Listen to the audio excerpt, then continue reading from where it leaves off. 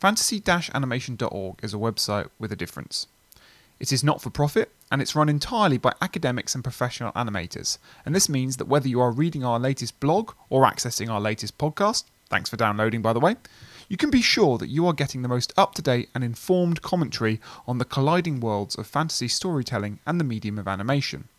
Whether you are a budding animator yourself, a student of fantasy or animation, or just someone who wants to learn more about the history and theory behind these overlapping media, mediums and genres, why not find out more at fantasy-animation.org or subscribe to our various social media threads on Twitter, Facebook, Instagram, at Reddit, at FanAnimResearch, FANANIM Research.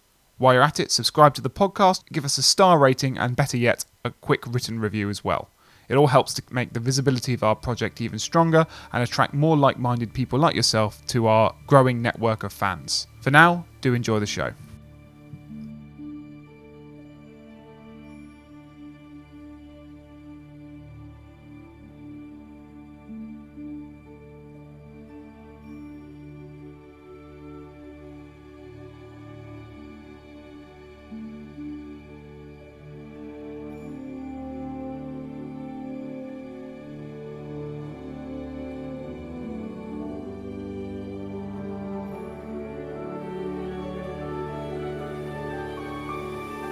Hi again, listeners, and welcome to the Fantasy Animation Podcast. I am, as always, Alex Sargent.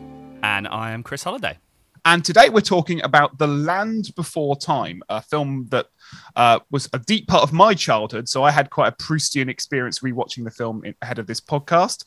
As a fantasy historian and theorist, it conjured up thoughts about world building, as always, the role of dinosaurs in the popular imagination, as well as kind of thematic things about kind of fantasy as metaphor, fantasy as Christian allegory, as racial allegory, and as well as Don Bluth, who I think is a really important animator and fabulous in the history of sort of American film. And I'm really excited to have an opportunity to talk about him for that reason. Chris, anything interesting with animation to talk about this week? Yes, well, I'll pick up the Don Bluth thread because it's somebody that I've kind of wanted to do, and I know that I think we've talked, outside of the podcast about we should really do something connected to Bluth as this really important figure, certainly within the trajectory of 1980s animation. So I've got a few notes on kind of the role of Bluth within the context of the Disney Renaissance, but also stuff on narrative structure, like the narrative structure of animation and what does it mean. Not all animation has narrative, and there's something quite interesting, I think, about the cycles of repetition and the idea of directional movement that really propels something like The Land Before Time, as well as stuff on why are animators so frequently drawn to the image of dinosaurs. So yeah, lots to say, and I know our guest is going to be able to say them. Well, and our guest, who I'm delighted to introduce now, and I'll tell you what, these are some words that I've practiced. Mark Witton is a British vertebrate paleontologist, author, and paleo artist based at the University of Portsmouth. He's worked with museums and universities around the world, as well as being a designer on various films, including consultancy work on the Walking with Dinosaurs franchise, as well as BBC's Planet Dinosaur. So, Mark, it's a pleasure to welcome you to the podcast. Morning, guys. How are you doing? Yeah, we're doing well, Mark. Thanks for coming on the show today. And Land Before Time, it's a movie I'm really excited to talk to you about. Let's start with dinosaurs, though. How did you become a paleo artist? How does one become a paleo artist? And why are you so interested in depicting dinosaurs in art as well as in science? So, I mean, for me, this goes just right back to being a child and having that same childhood interest in dinosaurs that everyone does, and essentially just never growing out of it. And along with that interest, as you know, lots of kids, I was always drawing pictures, and over time, it just came to be that dinosaurs and other prehistoric animals just became the topics I was drawing more than anything else. And I never actually set out to be an artist, but so my university career was through the sciences. So I got my degree and my PhD in paleontology, is in the study of fossil life. The scientific study of fossil life, but all the time I kept drawing. I kept. Eventually, I moved into digital painting, and eventually I started getting more attention for that side of my profession than for my science. And so I still do the science, but I'd say primarily now I'm more on the artistic side of things. It's interesting because you say that childhood fascination with dinosaurs, which I'm sure a lot of listeners will relate to. We're going to start with this week's impossible question, I think, and it's going to be for you, unfortunately, Mark, this week. Dinosaurs seem to be a recurring, not only feature of childhood imagination, lots of kids get interested in dinosaurs, but of, both fantasists and animators. It's a thing we've talked about on the podcast before. It's a thing often again and again and again Hollywood will return to, whether it be, right back in the 20s with something like The Lost World, a pioneering stop motion effect, something like this, which is a sort of, studio vehicle for the Don Bluth production, the fledgling Don Bluth Productions, right through to something like Jurassic Park with the invention of CGI. Do you have any explanation for why you think dinosaurs are sort of this recurrent cultural, creatures of fascination and of the imaginary? Yeah, so this is an excellent question, and it's something that we discuss in an academic sense as well. Why are we so interested in dinosaurs? I mean, you can go right the way back into the 19th century. So dinosaurs are first discovered in the 1820s and the 1830s, and by the 1850s, we're just getting a sense of how marketable they are. And so you can go to if you go up to southern London, you go to the Crystal Palace Park, and there's life-size models of what people thought dinosaurs looked like at that time. And these were part of the big Crystal Palace exhibition that was put on in the park in the 1850s. And it's interesting that among all of the other spectacular events and exhibits they had for the Crystal Palace Park, the dinosaurs were really pushed as, as for merchandising and for marketing above everything else. And so this is just something there's really always been there. There's something about these large, somewhat unusual, charismatic fossil animals that we just really find appealing. And what is that X factor? Why do we keep going back to them? And some part of this is probably because if you really get into the history of this, there is kind of a politics in science and in paleontology. And we know that in the late 19th century, American museums in particular, so America has the first really cool, really giant dinosaurs found anywhere on the planet. All the stuff that starts dinosaur science in Europe is a bit scrappy. So none of the specimens are particularly complete or anything like that. America starts finding things like the big brontosauruses and the stegosauruses and those kind of guys. And so they're a great way for America to push its museums and its paleontological science into the forefront of pop culture, to say that we're putting our big stamp on this with our amazing dinosaurs. And from that point, dinosaurs are just there. They are very, very popular animals. They start to dominate all the textbooks. They start to dominate popular books on science. And I think, around that point, you start getting, the invention of cinema. So you've already mentioned the 1925 Lost World, and it's picking up on that. Dinosaurs are a ready-made popular topic for the public by the time that cinema is invented. And I think, when we get to the 20th century and we get the development of film, we go from, sort of live action film into dedicated animated films. Dinosaurs are just there waiting to be used for this topic because there's already so much public interest in them. Well, I suppose just to jump in on that, the sort of cultural fascination or the growing and emergent cultural fascination with dinosaurs and how that might map onto the interests of early animators. I mean, we've talked on the podcast before about these sorts of keynote films and why it is that it makes perfect sense that Jurassic Park would, or sort of that CGI would be used within the context of something like dinosaurs, given the relationship between CGI and animation as a technology of illusion and bringing life to these objects and movements to things never before seen, recalling a language of the 1890s, early 20th century where we have films like Gertie the Dinosaur, where we are seeing these characters move for the very first time, and part of the pleasure of the emergent medium is kind of connecting that up to dinosaurs and using dinosaurs as this touchstone, as you say, but also a vehicle to play with. To play with a kind of anthropomorphic registers, and I think the trend. We had a recent blog post on the website from Ross Garner about that actually name checks The Land Before Time and kind of connects up the history of the representation of dinosaurs in animation with ideas of kind of cuteness and actually how animation did a lot to kind of solidify what we think dinosaurs look like, how they move. We were talking just before we came on air, why is it that dinosaurs are this recurrent point of interest and fascination for animators across the history of the medium. So it's really interesting that dinosaurs kind of come to the fore at a particular time and start to emerge within kind of out there in the world, and then animation really picks that fascination up and runs with it and establishes a certain aesthetic, maybe formal template. I mean, you were mentioning before we came in, you teach through or animated anatomy through dinosaurs, or what's that relationship like? Because I think that speaks to some of the ways that animators are using dinosaurs in the same way. Yeah, so I think the wonderful thing about dinosaurs and other extinct animals is that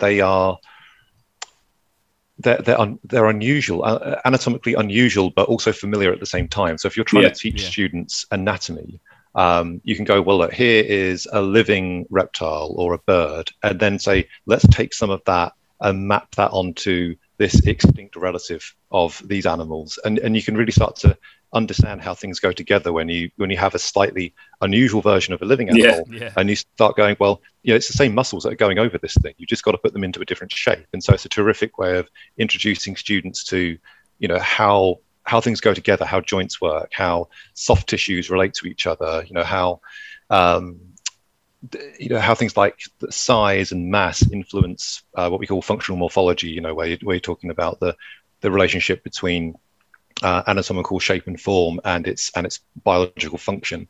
And so there's all sorts of stuff that you can introduce to students through dinosaurs, and because and maybe this ties into something as to why they're popular animation subjects in general. They're sort of already pre-designed. They come out of the ground in fossil form, and so there's something where you can focus more on rebuilding them rather than imagining what they look like entirely from scratch. And so that maybe helps us get to something that's a little bit more, I'm looking for the word here, something that's a bit more sort of realistic, a bit more sort of, compelling to look at than something that's purely imagined, where we can't really say what the constraints are. But with a dinosaur, we can look at something and eyeball it, animate it, and go, that looks right. That looks like what I'd expect a real animal of that size and shape and proportion to look like, and how it might work.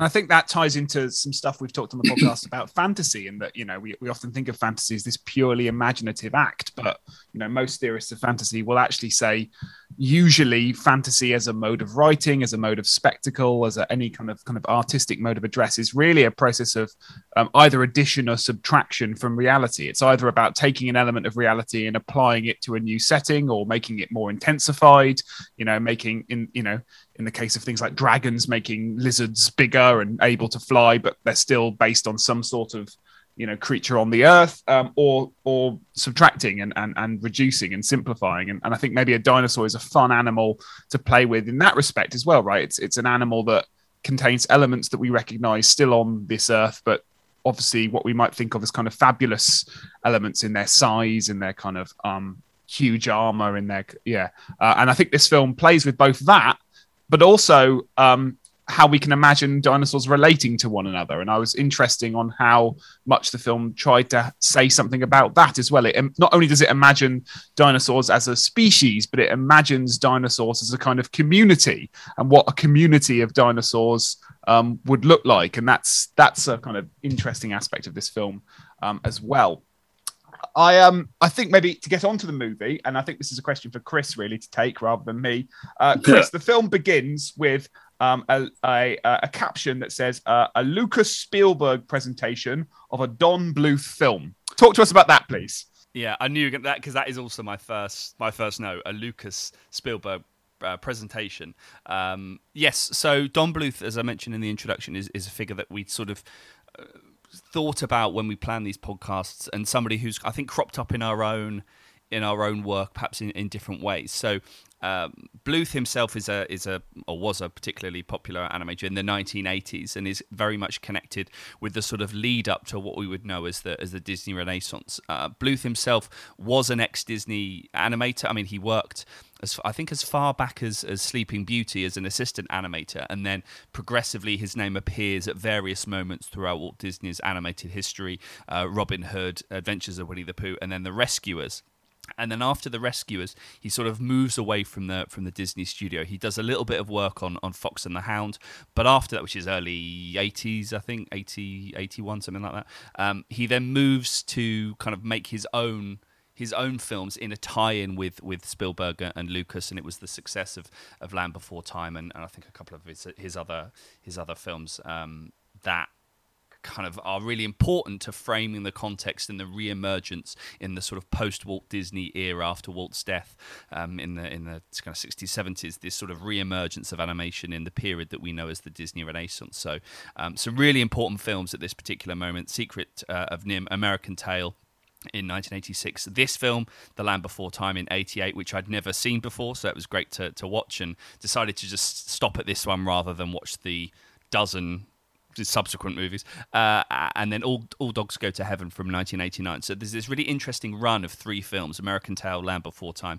and All Dogs Go to Heaven, that was released in 89, that really, I think, you could argue that the Disney Renaissance starts with those films in a strange way. It doesn't start with The Little Mermaid and the success of sort of post-89 Disney animation. It can be attributed to a figure like Don Bluth. So that's the animation context set up. We've also got the fact that this is the late 80s. This is the era of high fantasy. Lucas and Spielberg are bringing back everyone's 50s and 40s and 30s childhood to life, which means, making Star Wars. It means making films like Willow, and it means reinventing animation.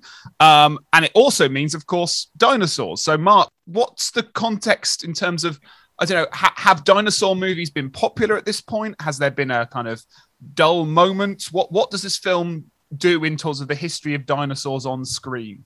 Yeah, so the 80s is not what you'd consider a particularly classic period for dinosaur films, I wouldn't say. I mean, if you think about the real high points of dinosaur movie history, you've got things like Ray Harryhausen working in the late 60s. You've got Fantasia is one of these films that people talk about in particularly high regard just because of that Rite of Spring sequence. But yeah, up until then, you don't really have a huge amount of stuff. I mean, dinosaurs are appearing as sort of monsters in essentially B films. They're sort of like the Cave Girl films, that sort of stuff. So yeah, Land Before Time is a little bit unusual for where it fits into that chronology. Of course, you can sort of see it, particularly with the Spielberg tie, you can see it as a forerunner to a film comes out 5 years later that none of us have heard of called Jurassic Park. And yeah, and it's quite interesting to compare these films because they're produced so close together. And yet, in many regards, from a paleontological perspective, they are very different beasts. With Jurassic Park, the science was pretty cutting edge. It was essentially based on the last 10, 20 years of paleontological science, whereas Land Before Time is just this big melting pot of all sorts of influences from the 20th century. So there's really about 50 years or more of science represented in Land Before Time. So in that respect, it's a very interesting film to look at, and it's from a scientific perspective, it's just sort of it's a real mess. It's all over the place. They don't really know what their influences are. It's just all put in. And I think this idea of it being a fantasy is a big part of that. It's sort of cherry picking bits of science that suited the narrative and the tone of the film, rather than letting the most up-to-date contemporary science decide what the tone of the film would be. So could you just unpack a bit of that for us? What are the kind of broad, scientific tropes it's taking from in the movie? Yeah, so I think that we could talk about this for ages. So I'll try and be brief. Okay, so let's start with the most obvious thing, which is the appearance of the characters. So just a little bit of context here. In the late 20th century, but from about sort of the late 60s into the 1970s onwards, dinosaur science undergoes a big shot in the arm. It's a sort of what we call the dinosaur renaissance. So suddenly people are really interested in dinosaurs and they are changing much about what we thought we knew about their life appearance, about their physiology. Essentially, the modern dinosaur is invented in the late 20th century. And so this is when, if we think about classic dinosaur depictions where they're kind of standing upright like kangaroos, it's at this point where they start to be tilted forward and they're walking with horizontal backs. If you think about a classic Ray Harryhausen theropod dinosaur, one of his predatory dinosaurs, I should say, from something like 1 million years BC, they're walking around upright. And then think about that that Jurassic Park Tyrannosaurus with its horizontal back. That's essentially the difference you're looking at. And in Land Before Time, you've got animals that are walking around with that sort of more modern horizontal back. And yet at the same time, they're doing stuff that people were saying dinosaurs were doing in the early 20th century. So the big long-necked dinosaurs, for instance, are walking around like terrestrial animals, as we thought they were in the late 20th century. And yet at other times, we see them in swamps, which is where we put them when we thought they couldn't support their weight on land and that they were just, essentially these gigantic but kind of slightly rubbish animals that couldn't eat any tough vegetation. So they couldn't support their weight without some support from water. So yeah, it's all over the map. Things like the big predatory dinosaur in Land Before Time, which they call the sharp tooth, which is clearly based on Tyrannosaurus. That's an animal that can't decide what decade it's in, because it's walking around sometimes with its back slightly upright, but its tail is never dragging on the floor. So yeah, it's really, it's a mixed bag of different scientific ideas from all these different periods in the 20th century. And to think of the landscape is also something I really picked up on rewatching this. So the landscape is slightly fantastical in that a lot of the rock formations, a lot of the geology in it, it's sort of super exaggerated, and it's got this kind of gnarly, twisted look to everything. So it's got a fantastical element to it, but at the same time, it also picks up on this, by this point, rather old idea of dinosaur extinction being driven by this. There's like sort of a dying of the landscape that they live in. So there's lots of different ideas about why dinosaurs went extinct running up to the 1980s. But one of the most popular ones is that there was either intense global heating, intense global cooling, but the bottom line is that the environment died on them and they had nothing to eat.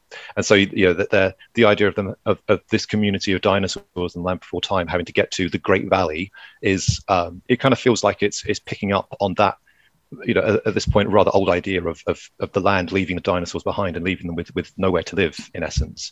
And just to put a bit more context into this, we should say that, again, that there was a more modern idea of the meteorite impact ending the era of the dinosaurs. This was published in 1980. So that idea was on the table, and it was already probably the best supported idea at this point.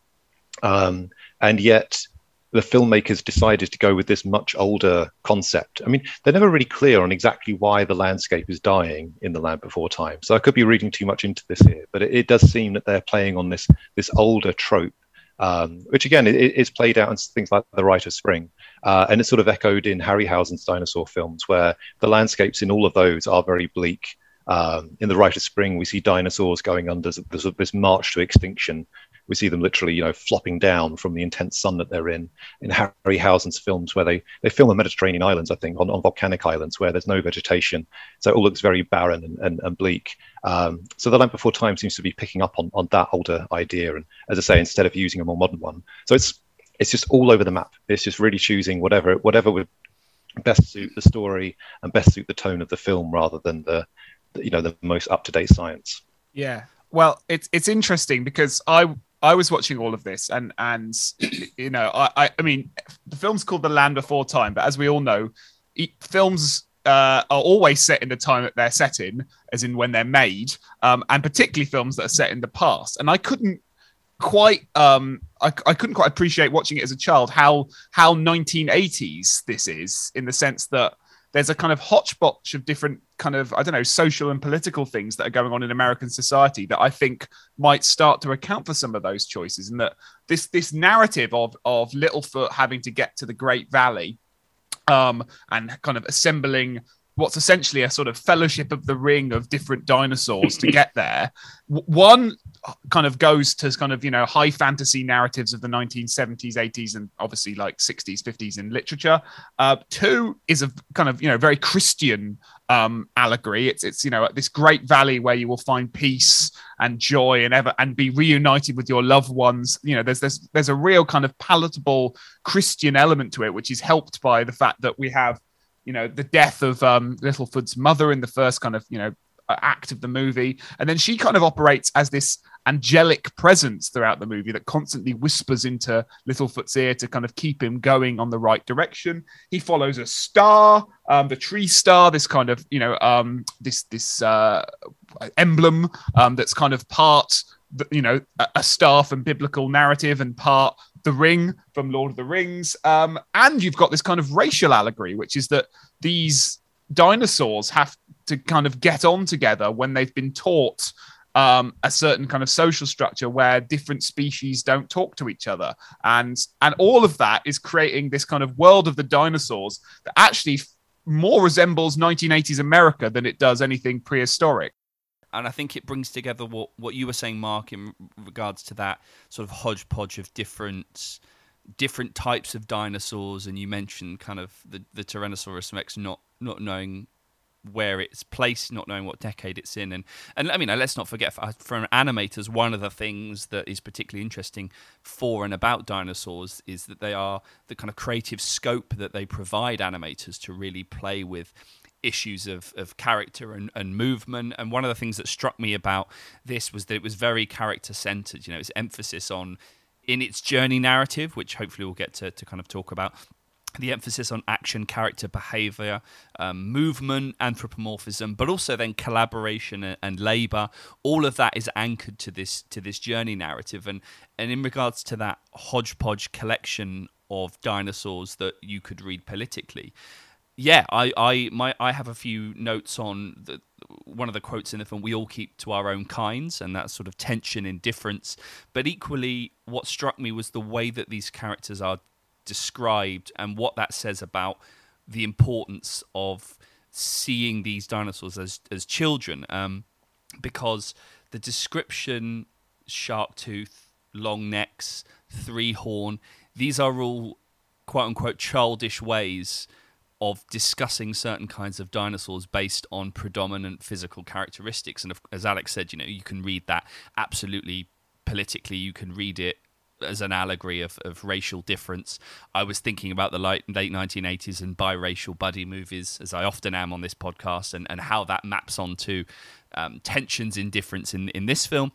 But equally, if we think about Winsor McCay back in the sort of 1910s, ascribing Gertie the dinosaur this sort of sweet innocence, but positioning or drawing him as almost as a child, and the dinosaur is transformed into a pet, and that's, I think, what I mean about animators crafting a particular template from which lots and lots of animators have since drawn. In The Land Before Time, the childish element or the childlike element to these characters was really important. One, because I think it connects up to Disney animation and Mickey Mouse and the neotenized version of rounded shapes and character design and everything like that. But there's also something really radical in lots of ways about having different species, different types of dinosaur that are described,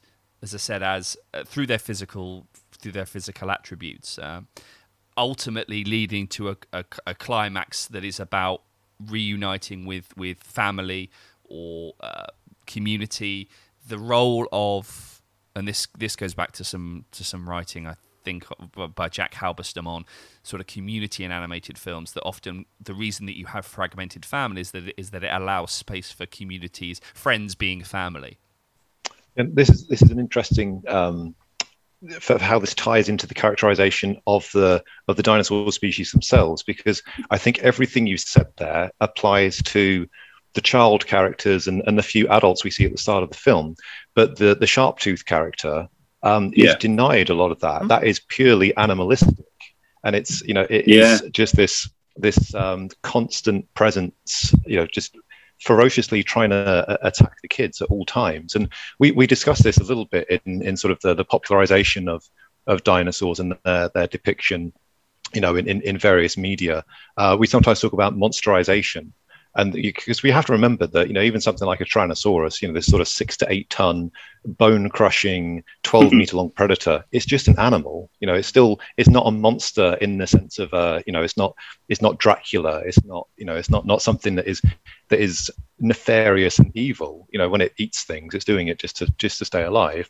And yet in films, not just Land Before Time, but very often, the way this animal in particular is depicted in film is as this sort of unstoppable, relentless thing which just chases down our protagonist regardless of whatever they can do to escape. If they get away from it in one scene, it will catch up with them later in the film. And so it's just interesting thinking about how the child characters in Land Before Time, they have developed personalities, that we can look at them. Some of them are quite proud, some of them are quite nervous, etc. But that Tyrannosaurus is just a blank slate. It's just this big set of teeth that's trying to get the kids, even when they wrong foot it. And a couple of times in the film, we see it fall off cliffs and things, and it's still trying to eat the children as it's plunging to its death. It's got this real rabidness to it, which is interesting.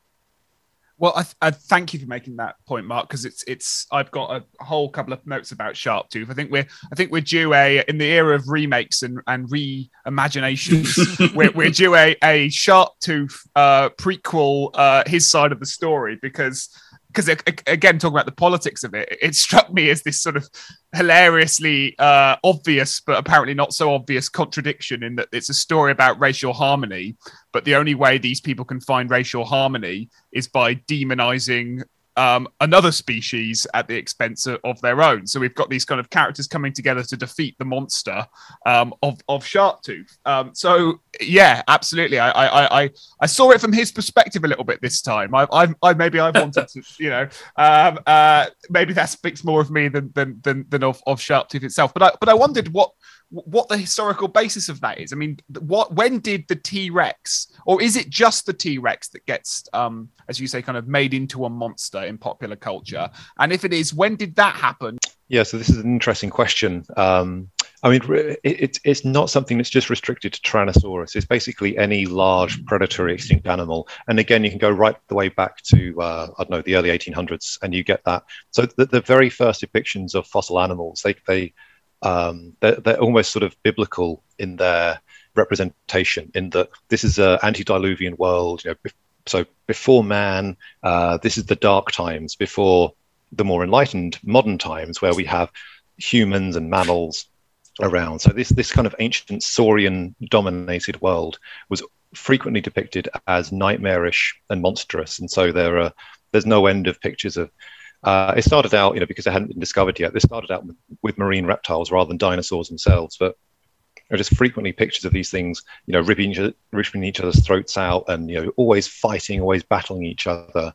And dinosaurs get in on that pretty early as well. Once they're discovered, it doesn't take very long before you have pictures of dinosaurs also fighting with each other and wrestling with each other. And so, again, the seeds for that are really just deep planted into dinosaur culture. And I think in films, it's probably not quite as exaggerated in the stop motion era of dinosaur films. And I think a lot of that might just be because of the limitations of the effects. If you look at a Ray Harryhausen stop motion dinosaur, when it's menacing someone, it tends to run up to the people and then it will menace them from above, kind of roar at them and snap at them, before you then go to the more complicated shot of maybe it then actually picking someone up. And I think this is just because it's just more difficult when you're working with stop motion to have people interacting directly with the stop motion puppets. With the invention of CGI and the adoption of dinosaurs into that form of visual effects, they have become a lot more ferocious and menacing. And now we have animals like Tyrannosaurus and Spinosaurus, and really any big predatory thing, Mosasaurus in Jurassic World. These things are now able to do whatever they want. So they've taken this idea of monsterization to the nth degree, to the point where even there's an interesting conversation to be had about. We've touched on this already, but there's an interesting conversation about how much of the actual science you put into your film depiction of these animals. But very often, where the science gets ignored the most is anything which will go against that monsterized depiction. So anything that makes a Tyrannosaurus seem less ferocious will be removed. And there's lots of good examples of that in things like Jurassic Park, for instance. There have been modifications to that animal, to that Tyrannosaurus, so it looks quicker and leaner and more ferocious than it actually did. I think exactly what you say is very, this is borne out in even something like The Good Dinosaur, which uses distinctions between species to play with nature versus culture, which of course is central to anthropomorphic representation anyway. And we've talked in previous episodes about that kind of push-pull relationship between the animalistic and the humanistic, and how animators play with the tension between those two things. I don't think it's any surprise that Gertie the dinosaur has been positioned historically as at the moment where early animations kind of trick effects, if you like, in the short lightning sketch cartoons of the early 1910s gave way to what Paul Wells calls personality animation. Suddenly, at the hands of animators like Winsor McCay, thanks to Gertie the dinosaur was one of the first animated characters, and was one of the first characters in animation to hold personality. And then since then, and this struck me about Land Before Time, because of I think early on there's not much dialogue, actually. A lot of things happen visually, and that really shone the spotlight on the kind of cuteness, I guess, the aesthetics of cuteness, and the kinds of performances that each dinosaur character enables. And so it's interesting what you say about the Tyrannosaurus Rex and the progressive monstrosity of that as a particular character. With regards to the other dinosaurs in the Land Before Time, are there sort of what's the way? Are there deliberate attempts to try and tap into an imaginary of what that dinosaur is like? Yeah, I think so, and I think there's a similar approach taken to all of the child characters in the Land Before Time. Not so much to the adults. The adults are pretty. They're actually pretty good, sort of. Obviously stylized and cartoonified, but they're actually pretty good representations of what those dinosaurs are meant to look like. There's even some cool little details, like the adult Triceratops. You can see that they've only given it teeth along its cheeks, which is great because they don't have teeth at the front. They've got a beak. So little things like that are pretty good. But the kids, the children are really interesting because they've been quite strongly mammalified, for want of a better term. So they've moved them away from that reptilian appearance. So they've got very mammal-like proportions. So real dinosaur babies, they're quite what we call quite precocial. So they're able to look after themselves. Most of the time, they're able to walk, very early on, and so they look like little miniature versions of the adults. So like a baby Tyrannosaurus, for instance, or a baby Tyrannosaurid, I should say. They're really leggy little things. They're not like kind of cute, dumpy, mammal-like babies with podgy limbs and big heads and stuff. They've got long legs, skinny little bodies.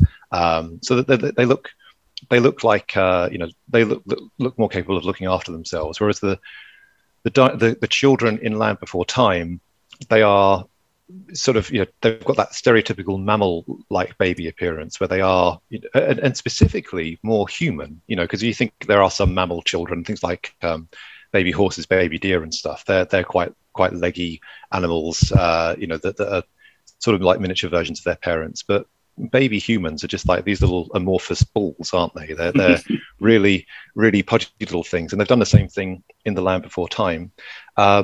It's not only their general appearance; it's also things like their faces. So all the children have little rosy cheeks. I hadn't noticed that before, but they've got at times they've actually got specifically little bits of red on there to make them look when they're smiling and things to bring out that mammal-like quality. They even have little ears. They're very small, so that they're not especially noticeable, but they have obvious external ears on the side of their heads, which reptiles just don't have.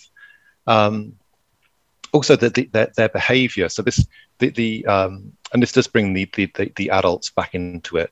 The relationships between the adults and the offspring is extremely mammal-like, which again we just don't think is what dinosaurs are actually doing. But things like Littlefoot's mother licks him, when he's first born, and this kind of stuff. Mm-hmm. It all plays into this idea of helping us relate to them, even though they look very different.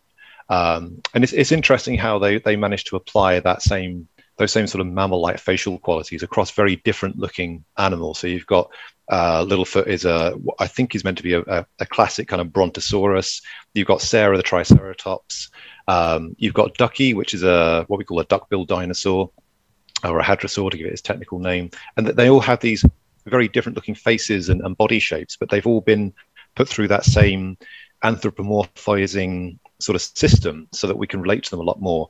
And again, we can compare that to the outlier here, which is the Sharptooth, which doesn't have any of these features. It doesn't have little rosy cheeks. It doesn't have those little ears.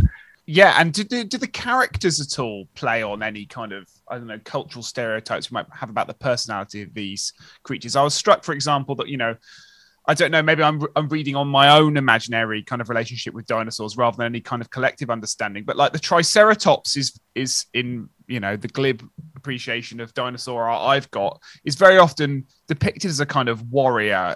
You know, it's often the Triceratops battling the sort of Tyrannosaurus Rex or whatever, almost the shield versus the sword. And Sarah's character is very much this kind of, you know, she almost could, like, you know, in a historical movie, she could be from Sparta. She's like this, you know, raised amongst this warrior class, and she's taught to be strong and solidary and you know, kind of masculine almost. And that kind of slowly gets broken down in quite a lovely scene where they're kind of all sleeping at night together, cuddled up because it's a bit cold, and she has to sort of eventually her stubbornness kicks in or wanes, and she crawls in and kind of gets in this kind of bundle with all the kids.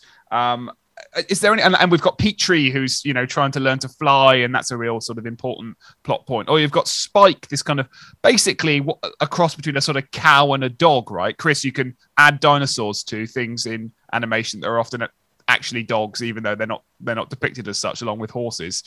Is there any other of that kind of? I mean, do people have these kind of characters in mind as well as we do with things like the T-Rex or the Triceratops? Yeah, this is an interesting question. I think the thing that struck me actually is how in some cases they don't conform to those expectations. Yeah. So things like the Littlefoot is, you know, as I say, probably a Brontosaurus, and these are animals which are known for having pretty small heads for their body size because they've got, you know, such long necks. They only have little heads on the end of them to mean that they can still support them. And yeah, you know, small heads go with small brains, and therefore they're not necessarily thought to be the smartest dinosaurs in of the group. Sarah even says that at one point. Sorry, but yes, Sarah even says that. She says, you long necks have only got tiny brains or whatever. Yeah, indeed. So they actually draw attention to that fact, don't they? And yeah, so that is a bit of a subversion maybe of cultural expectation. Petrie, the pterosaur, behaves very much like many pterosaurs have done. Pterosaurs are often used as sort of comic relief in certainly in dinosaur cartoons, because the prevailing opinion of pterosaurs in for much of the 20th century is that they were not particularly good flyers, and they were sort of awkward, ungainly animals. And so I think the fact he can't fly really kind of ties into that. Although they also show other pterosaurs at the start of the film, which are really quite elegant and quite nicely designed little creatures. Because Petrie himself, he's a little bit ugly, isn't he? He's what the kids might call fugly. Yeah, so he's got this kind of awkward gangliness to him. But they have other pterosaurs which are really quite cute, and they're all very skilled flyers. So again, you know, pick and choose the science that you want to suit your scene. When you want to do a scene of cute little pterosaurs playing with berries, then yeah, they can fly around like little butterflies. But yeah, when you know, for your main character, ignore that sequence and just go for the fact he's still struggling to fly. And you know, so yeah, it's a little bit of both, really. A little bit of conforming to expectation and also not. I guess Spike the Stegosaur is maybe the real the most character. What's the word I'm looking for? He's the most typical of what you'd expect of a dinosaur, because Stegosaurus is the animal that all the kids' books say has got a brain the size of a walnut. So the fact that Spike is just this, you know, kind of slow moving, food obsessed, you know, slightly dim-witted individual, that's almost certainly playing on that trope. So I have two I suppose, well, I have three. One, I was thinking back to what you're saying about anthropomorphism as a system and how that's really embedded in the representation of the dinosaurs in this film. And I do think it comes from the nature of the film that doesn't rely on dialogue too heavily early on, and there are a lot of sort of sequences that are just about the physicality of the dinosaurs. But I also think it's connected to the journey narrative, because this film is only an hour and kind of 5 minutes, I think, and it's maybe 10, and it's all about movement, and it's all about this journey to the Great Valley. And I was thinking about writing on animated narratives and how this is a really economical film. A lot of animated narratives are carefully unified, if we think narratives motivated by clearly defined, goal-oriented characters. But there's some interesting twists with regards to the use of flashbacks and particularly at the end, where they sort of reimagine. Am I right in thinking they sort of reimagine themselves as children again, or they reimagine themselves with there are some flashback sequences? Have I got that wrong? There's a line in the end of the voiceover that's something like, and they lived there and their children lived there. Right. And there's a certain ambiguity about whether what we're watching now is sort of their. You're right. There is a sort of, I guess it's that timelessness of it all that it kind of tries to play with. Yes. Yeah. The land before timelessness. So there's something. Because I felt that the film could be very easily divided into sort of 7-minute cartoons, the sort of 7-minute Looney Tunes chase sequences that you could stitch them all together and come to a film of about 70 minutes. And what I liked about it was that it was quite segmented, and there were lots of different moments of action and different set pieces. And animation and narrative have always, as I said at the start, not all animation has narrative, and not all animation chooses to tell stories, but narrative is often one of the things that animation scholars use to sort of make discriminations about experimental animation versus more orthodox animation, of which this is very, very much an example. It employs a Disney hyper-realist aesthetic insofar as characters and behavior and movement and action and narrative are all, quote unquote, authentic and realistic and credible. And what this film is, and because it anchors its narrative onto the idea of a journey, I also think it's connected to the role of journeys in storytelling, but also back again to this issue of children. Because if we think about children and their proclivity for exploration and discovery, what the film cleverly does is that it sets up a discussion of characters, or a discussion between characters that are rooted in childhood, as I said, long necks and three horns and ways of describing other dinosaurs based on how they look, and then attaches all of that to a narrative about discovery and socialization and meeting people along the way and bringing them into your family and becoming one of the gang. And one of the final lines is, "We did it. We did it together." And so there's something really interesting about the role of children, but also the representation of children or childlike characters in the film, and then also how the journey narrative is I think very, very much part of that, as children discover themselves, their boundaries, their own bodies, climbing up the walls, all the ways that we describe children and socialization through movement and journeys and discovery and everything. Fantasy films like this, based on journey narratives, based on, let's call it an alternative world, because we, yes. although it's historicized to a degree, we've just, Mark's really helpfully sort of set up all the ways in which this is really an imagined world. They rely on, and I make this point in my book, which is available now, Encountering the Impossible, the Fantastic in Hollywood Fantasy Cinema. There's the plug shameless. in there. That is shameless. Yeah. We'll cut that. I make this point that fantasies that are set in alternative worlds, particularly fantasies on screen, often rely on a kind of imaginary logic of, as you say, discovery, a childlike logic of fantasy based on exploring new spaces. And this goes right back to sort of early childhood relationships with space, and psychoanalysts like Trevor Pateman talk about this, where when children are discovering spaces, they imagine the space as having some kind of emotional quality, and that helps them appreciate the vastness and the kind of, you know, objective characteristic of the space. So whether that be a scary closet, a bewildering neighbor's room that smells a bit funny, all the things that kind of children have quite an emotional relationship to space in the way that adults kind of, you know, by encountering space over and over again, by space not being or becoming familiar, it becomes an imagined objective quality. And this film is full of that kind of logic. I mean, it goes to a scene where Ducky is doing the the childhood game, don't step on the crack or you'll fall and break your back. In many ways, that scene is a metaphor for the kind of imaginative delight that films like this encourage, particularly in young children, in that they're all about discovering new spaces that are, at first and foremost, emotional spaces rather than geographical spaces. We have this kind of vague map that we're going to get to the Great Valley, but every space that matters in this world only matters because of its emotional kind of affective quality. And I think that applies to the story, but it also applies to the depiction of dinosaurs, in that one of the things that I love about Don Bluth's movies, and we haven't talked about Don Bluth as much as perhaps we could have, but hey, there are other films, we'll get to him, is that he has this kind of nuance of world building about him that I don't think, you know, previous popular American animations do, in that there's always something quite palatable beyond the frame. And the final kind of dinosaurs I wanted to talk about are those ones that sort of just pop up here and there. There's quite often a scene that will begin with a kind of almost silent Ice Age Scrat-esque short where some dinosaurs are, you know, are going about their business, and then the children will enter into this world. And there's this sense that there is always life that is going on beyond the frame, and that this life is participating in the world on screen. I mean, it's very Lion King.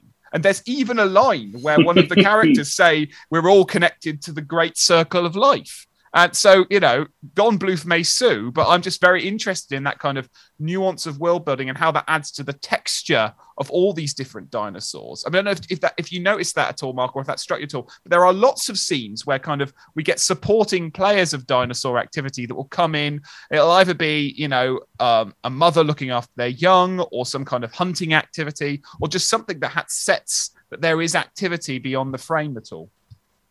Yeah, indeed, I clocked that. I mean, this is particularly the case in the opening scenes of the film, isn't it? Where we begin, and I was struck that the film opens underwater, which feels like a slightly odd place for this film to begin, given that it is set, you know, in a primarily, you know, terrestrial environment.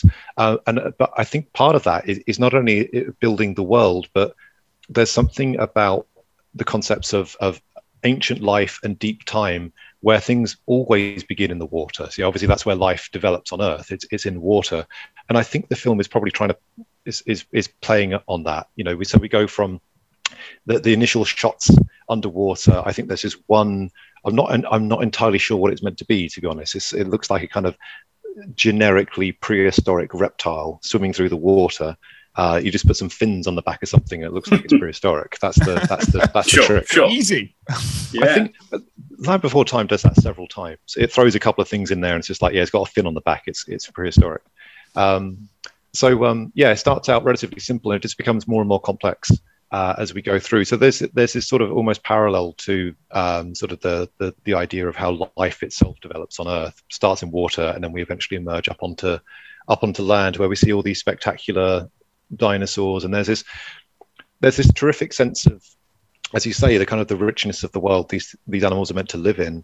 And I guess if you're watching this film, you know, without knowing the rest of the story, they use this to also establish the relationships of the children to their parents. You know, a lot of that interaction is with our main characters, you know, meeting their parents and interacting with them, but also that they get the sense of a little bit of danger. There's an ostrich dinosaur that comes in at one point, or what we call an ornithomimosaur, comes in to try and steal Littlefoot's egg, and of course there's a whole that then leads to Littlefoot himself hatching.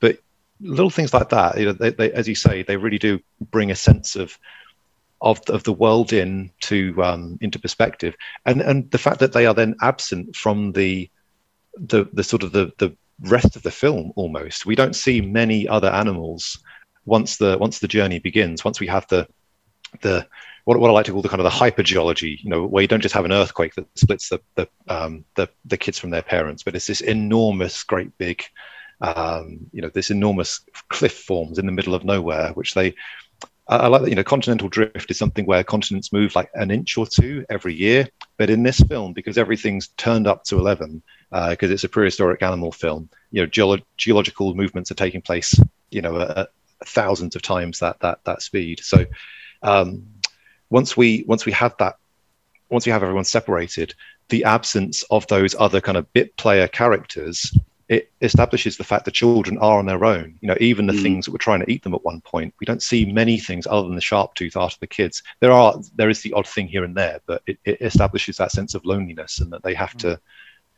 get through this difficult environment without help from anyone. Well, this is the plot of. It's funny you mentioned Continental Drift, because that is the subtitle of one of the Ice Age films, and the plot of that Ice Age film, Continental Drift, is very similar to this. It's about the separation between father and son. I think in this case it's a woolly mammoth, because of these shifting plates, and it means that father and daughter actually, I think, are separated, and that precipitates the journey narrative about, okay, we are now distanced from our parents, and we are now on our own, and I'll bandy together with this, raccoon and this sloth, and we will make it, and all that sort of stuff. So it's interesting that the world itself, there's a really close relationship between the fictional world and the characters, that it seems from what you were saying, Alex, are quite germane to certain kinds of fantasy films, and the way that children ascribe spaces with their own fears, or they map their fears onto these spaces, and they anthropomorphize the space, and in some ways, and give it a sentience. But yeah, I mean, I really liked The Land Before Time, and actually appreciated its economy of storytelling, the fact that you had this rich fictional world, but it was still kind of very character-centered, which I really liked. And yeah, that economy of storytelling stretched over just over an hour, mapped quite simply onto these series of vignettes, but that allows a close exploration on collaboration between characters, tension between characters, and harmony that lead to this really kind of colourful endpoint. So yeah, I think there's lots to say about Bluth, and he does get a little bit forgotten, as you mentioned, with regards to sort of his precise way of building worlds. So I think there's definitely an article or probably a book on his contribution to American animation that's kind of still going strong, really. And indeed, plenty more podcasts. Yeah. Mark, I think we've reached the Great Valley now. So it's probably time to rest and eat whatever it is they're eating. It looks just to be leaves to me, but hey, I'm supposed to be on a diet anyway, so that's good. Mark, is there anything you can tease our listeners with as to what's coming up? Do you have any scientific research projects that people can access, or any consultancy work you can highlight for them? And how could they find you on the world of the internet if they so wish to kind of see more of what you're doing? Gosh, I'm quite easily found online. So I mean, I guess best places to follow me if you'd like to see what I'm up to. I'm on Twitter, just under @MarkWhitton. I also blog at the markwhitton.com blog. If you'd like to see some of my artwork and things, a lot of it is online at those venues. Or if not, I have several books which are all illustrated by myself. The most recent one of which is called Life Through the Ages 2, which came out a couple of years ago now. And this is one of these classic books of just going through the history of life from the very first, microbes all the way up to the modern day. And I have another book coming out next year, which I can't tell you what the title is yet, but look for that out next May. It's something, if you're into the history of dinosaur art and of paleo art, then it's something that will really be of interest. I can also tease, but I can't tell you anything about. So we mentioned that I've done some consultancy work. So there's going to be a really cool animation project coming out, I think next year. But I can't tell you anything more about that. But I'm really looking forward to it, and it'll be something that when it comes out, it should be a pretty big deal. And yeah, when you see that big dinosaur project, go, might have been teased about that here first. Amazing. You heard it here first. I am suitably teased. Yeah. Well, and that sounds great. And I encourage listeners to check out Mark's work because it's really great. Mark, thanks so much for coming on the show. It's been really fun talking dinosaurs with you. Yeah, this has been a lot of fun. And I think what's terrific about a film like Land Before Time is that there's actually just so much going on under the bonnet, so to speak. To look at it, it's like outwardly it's a short, simple kids film, but actually there's just so much going on there with as we've been saying, all these different cultural and scientific aspects. So this has been terrific to talk about. Thanks very much. A ditto sentiments. You can, of course, find us via the website at fantasy-animation.org and read our latest blog posts as well as access our archive of podcasts. You can follow us on Twitter, Facebook, and Instagram at FanAnim Research, FANANIM Research. And if you want to contribute to the blog, we always look for contributors, whether you're a researcher, a fan, an animator out there. Get in contact via the website. We'd be delighted to hear from you. Or indeed our email address, fananimresearch@gmail.com. That's us for another week. And we will see you next time. Bye. Don't lose your way.